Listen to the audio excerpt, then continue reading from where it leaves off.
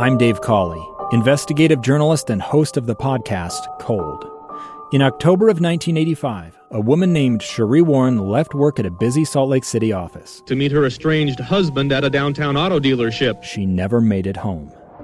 Sheree's car surfaced weeks later in Las Vegas. In the parking lot of a hotel casino. No one knows how it got there. Strange. It was strange. Both Sheree's estranged husband and her boyfriend raised suspicion for investigators. I kind of thought that he might have done something. But no arrests were ever made.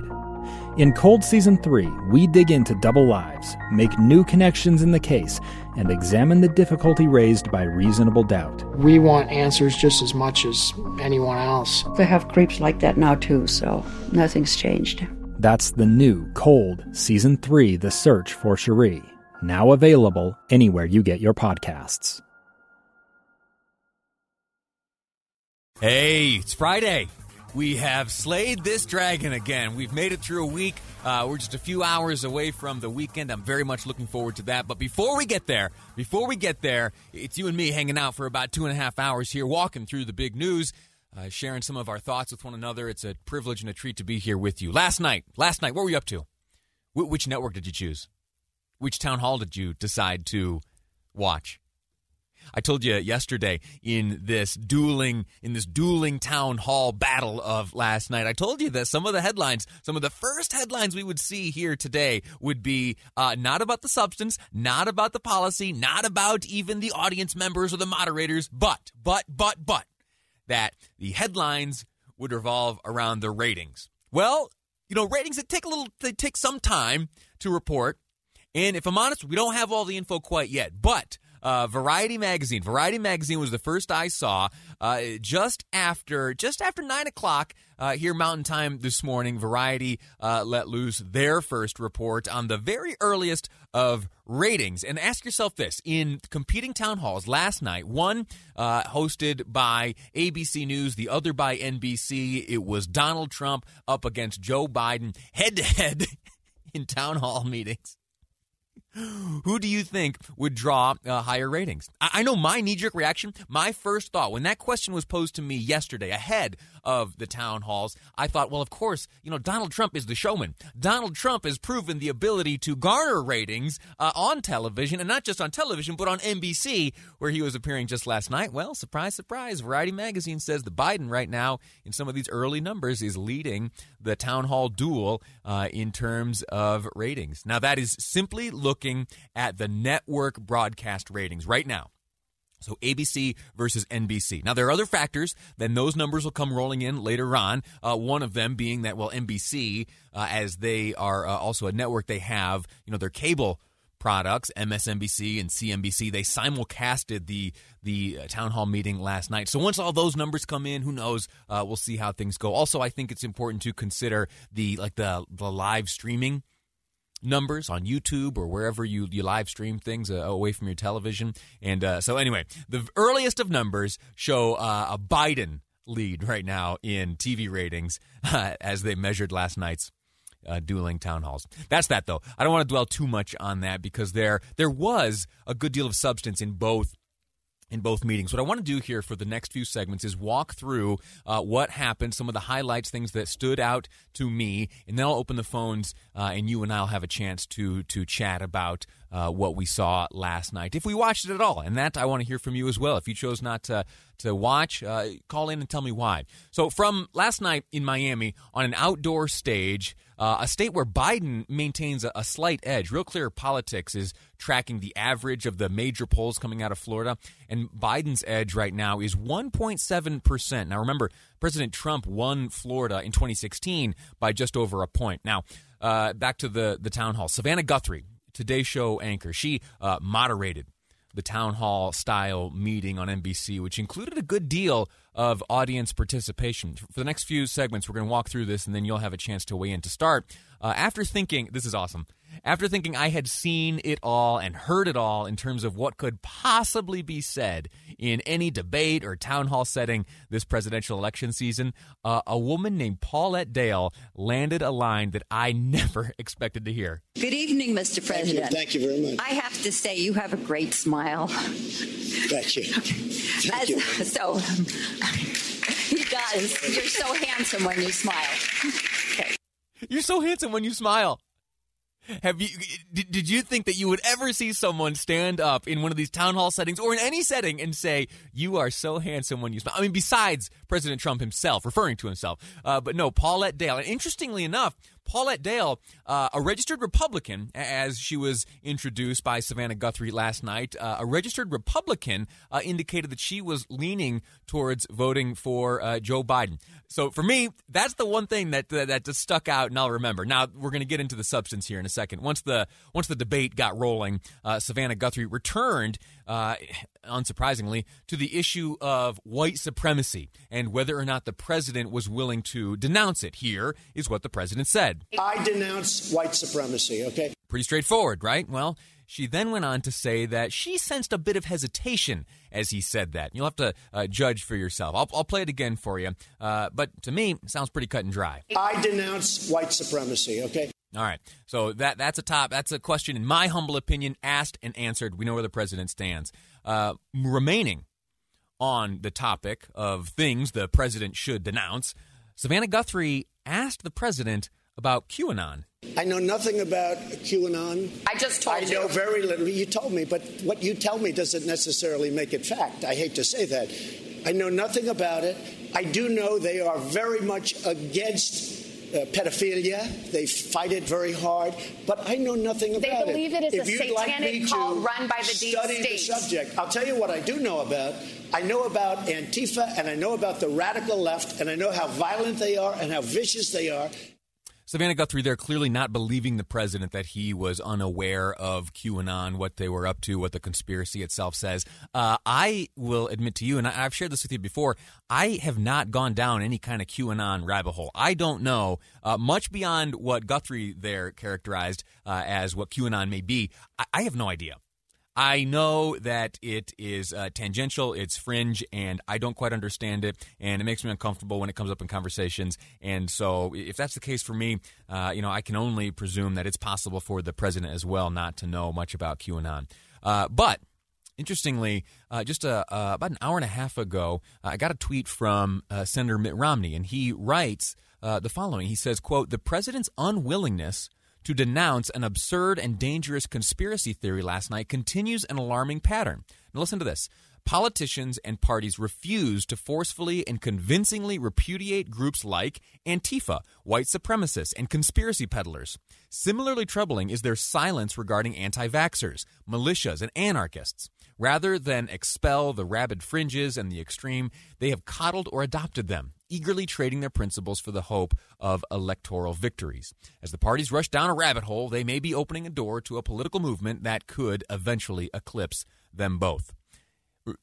In Romney's statement here, he's clearly referring to the response to Savannah's question, but he also includes a call to forcefully and convincingly repudiate groups like Antifa.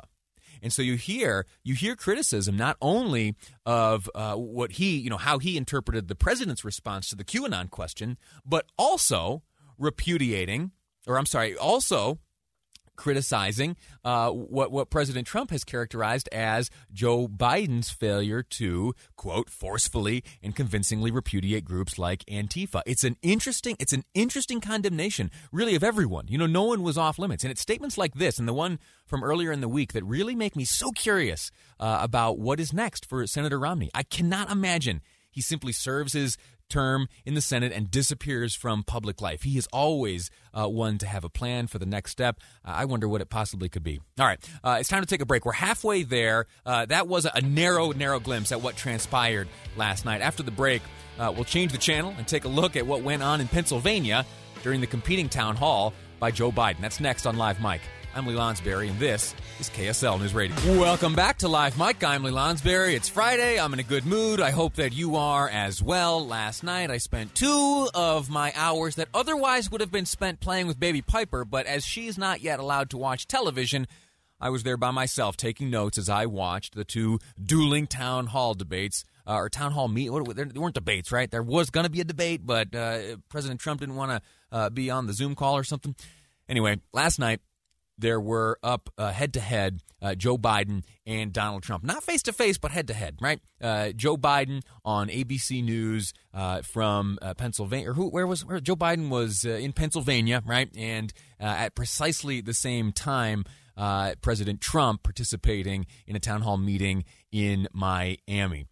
It was hosted, the Joe Biden town hall was hosted by ABC News and moderated by a former advisor to President Clinton and now ABC News political correspondent George Stephanopoulos. One of the earlier exchanges between Biden and Stephanopoulos dealt with the rollout of a COVID-19 vaccine, and specifically, and listen to this, this is an interesting point. You really want to listen to this.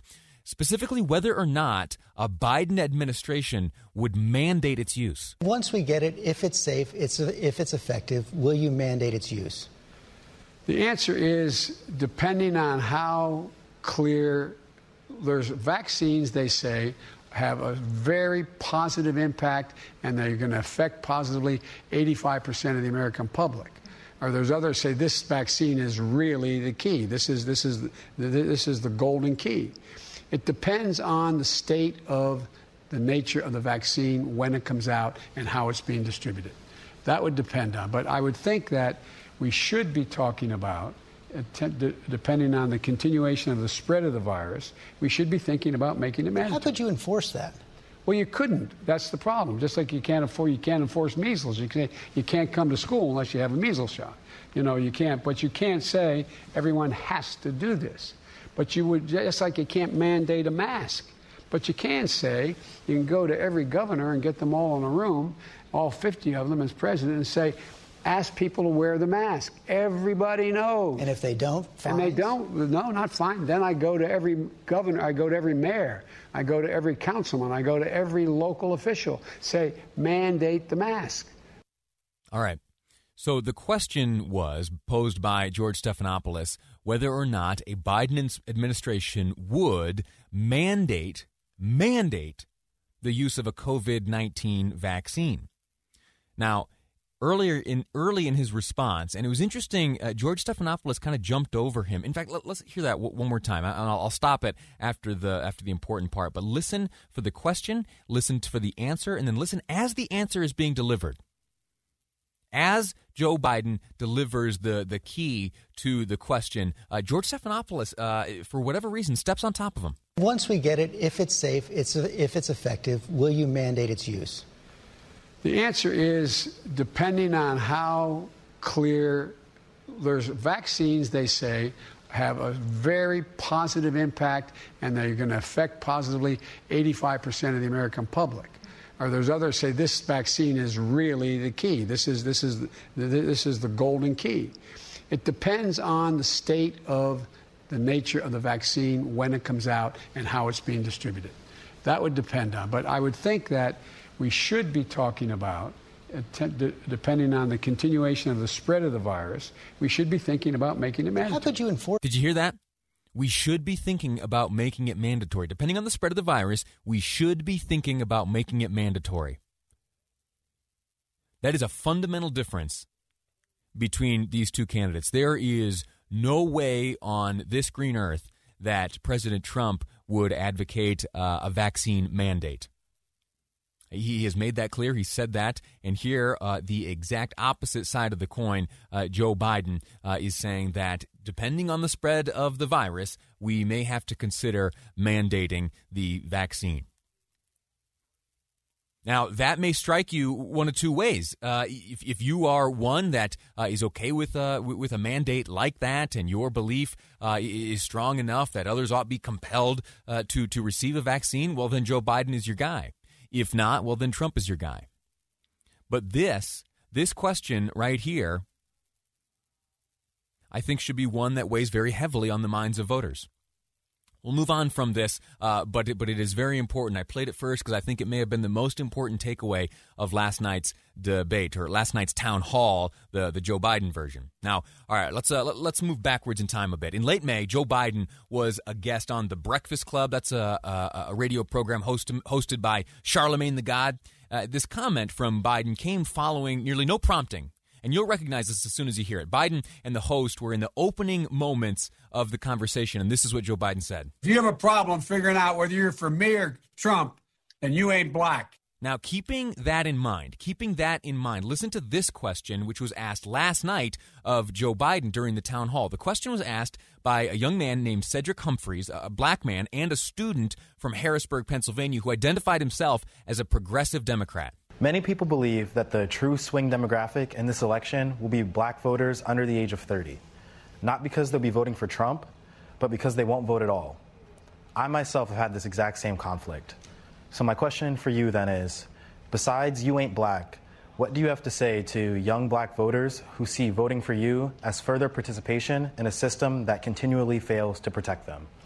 Well, I say, first of all, as my buddy John Lewis said, it's a sacred opportunity and right to vote. You can make a difference. If young black women and men vote, you can determine the outcome of this election. Not a joke. You can do that. And the next question is, am I worthy of your vote? Can I earn your vote? And the answer is there's two things I think that I care, and I've demonstrated I care about my whole career.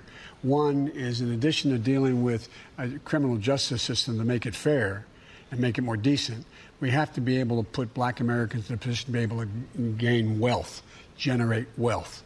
All right, so what do you think? Was that an acceptable answer for Mr. Humphreys? Was that an acceptable answer to Mr. Humphreys' question? You'll have to decide. Now, how about this? This is the question of packing the Supreme Court, one of the few areas in the Biden town hall last night in which George Stephanopoulos actually did go at the candidate and pushed back, seeking to nail down an answer. It wasn't easy for George, but he did get Biden to say that he would reveal his position on court packing before Election Day, just not last night. But how about that question of expanding the court? Here's what you said exactly 1 year ago tonight at a Democratic debate. You said, I would not get into court packing. I would not pack the court.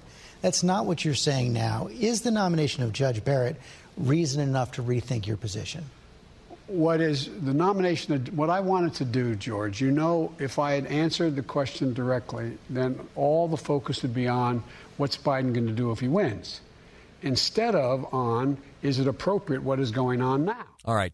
Joe Biden, you went on for some time talking about, what the Republicans are doing, what the timeline looks like right now, and ultimately, finally, after repeated pushing from George Stephanopoulos, revealed this, that he would, Joe Biden, let it be known his position on packing the court before Election Day. You hear that music? It means time's up. I'll play Joe Biden's ultimate response after the break. I also want to hear from you. The number is 801-575-8255. 801-575-8255. Did you watch one or the other debate last night? Did you jump back and forth throughout the hour? And most importantly, did anything happen last night to change your mind or your decision on whom to vote?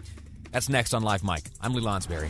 I knew it. I called it. It started with Variety Magazine here this morning, and we have a big wall of TV screens here in the what do you call this? The broadcast studio, the talk studio, wherever I am right now. There's a big wall of TVs right in front of me. One of them airing CNN, and what is the headline there at the bottom? That Biden beat Trump in the ratings. Now, I didn't predict who would win. In fact, I thought that in terms of ratings, that Trump would certainly draw a larger audience.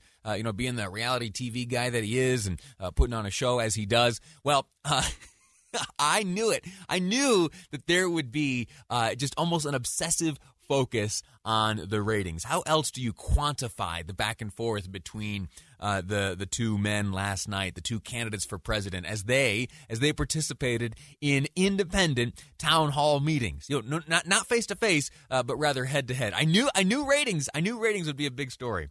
And that we would sidestep substance a bit. Well, we'll try to get through some of the substance here on the program. We spent the first half hour of the program walking through some of the highlights. There are some remaining. I'm going to take advantage of the few minutes I have right now to share with you some of the additional observations I made from last night's dueling town halls. But I do want to hear from you more than anything. 801-575-8255. That is the number to call. 801-575-TALK is the number. Also, would welcome your text messages to the Utah Community Credit Union text line. It's 57500. A few great texts have come in already. I'll read those in a moment. But I want to hear your voice. I want to hear your thoughts. I want to go back and forth with you.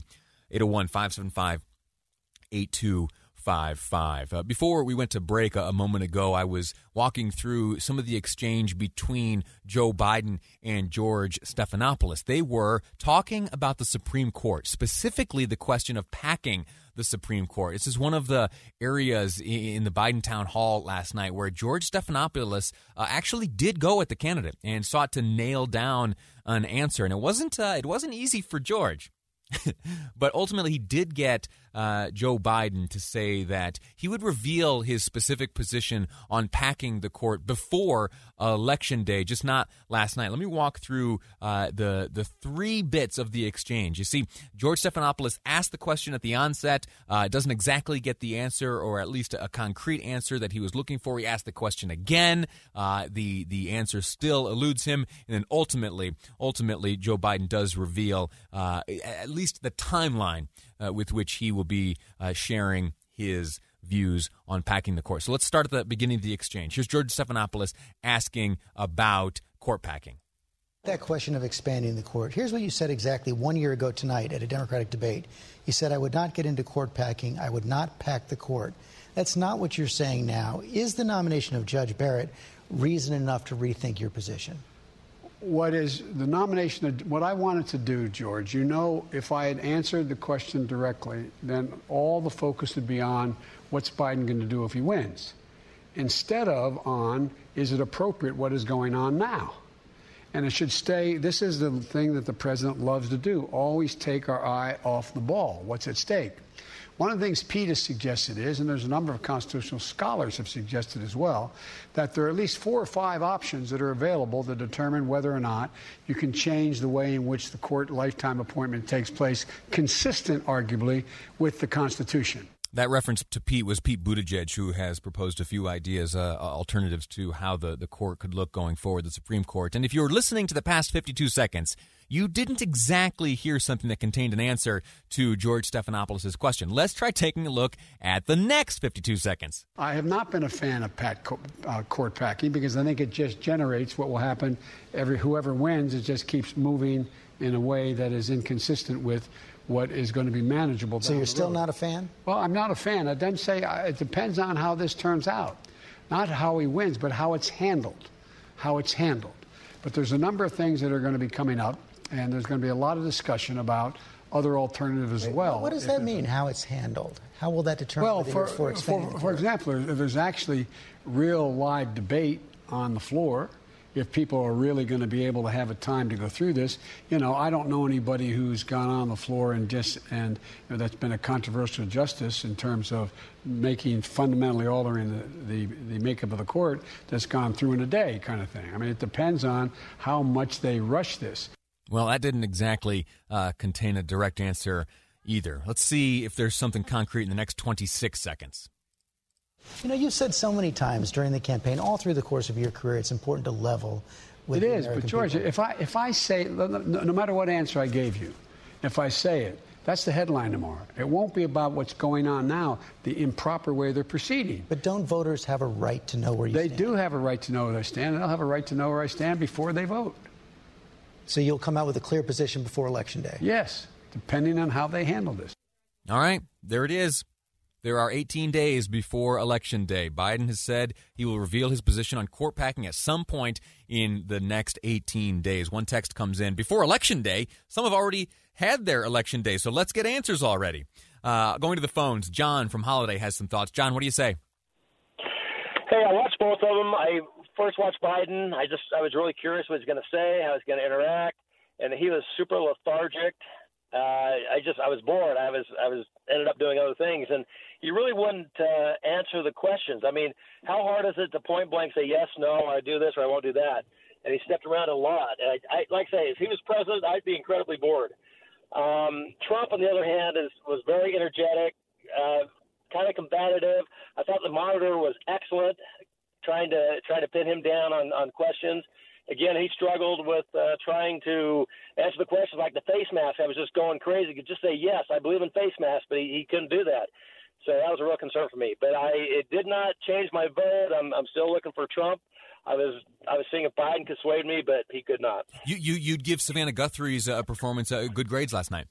Yeah, I thought she's great. I thought she really kept to the point and tried to nail her question down when it wouldn't be answered. And I thought she wouldn't give up, and she kept it under control. All right. John, thank you so much for listening. Thanks for weighing in, and thanks for being a part of this whole process. Let me share one text before we go to break here. It reads, I watched both online, one after the other. Biden was thoughtful and reasoned and lucid. Trump was angry and incapable of explaining why he should be reelected. I saw a president last night. He wasn't the incumbent. That coming from the text messages. And that's going to do it. We're going to move away now from the dueling town hall meetings of last night. I'm going to leave the text line open, though. If you'd like to share your thoughts, I'd love to hear them. 57500. Again, the Utah Community Credit Union text line. When we come back, we're going to talk about something called the Streisand effect. Yeah, named after Barbra Streisand. You see, she tried to sue a photographer years ago about a photograph of her Malibu beach house. She didn't want people seeing her home, and so she tried to suppress the photo. What happened? Well, all the more eyes saw that photo and saw her home. Had the opposite effect of her intention. Interesting thing, and we're going to see how that applies to Twitter and the New York Post next on Live Mike. I'm Lee Lonsberry, and this is KSL News Radio. Two friends taking pictures of the rising full moon on a summer night. Two teenage kids doing what teenage kids do. When a stranger with a gun and a death wish changed everything. It was violent, it was senseless, and I will never understand it, I will never accept it. I'm Amy Donaldson, and unfortunately, we're all too familiar with stories about how violence shatters lives. But what we rarely see is how they are rebuilt. In a new podcast, The Letter, we relive tragedy, but only so we can hear the rest of the story. The struggle to reclaim lives, the realities of grief, and the possibilities of forgiveness. I believe in miracles. Sometimes I thought, there are no miracles. Yeah, there are, and this is a big one. Follow The Letter at theletterpodcast.com or wherever you get your podcasts.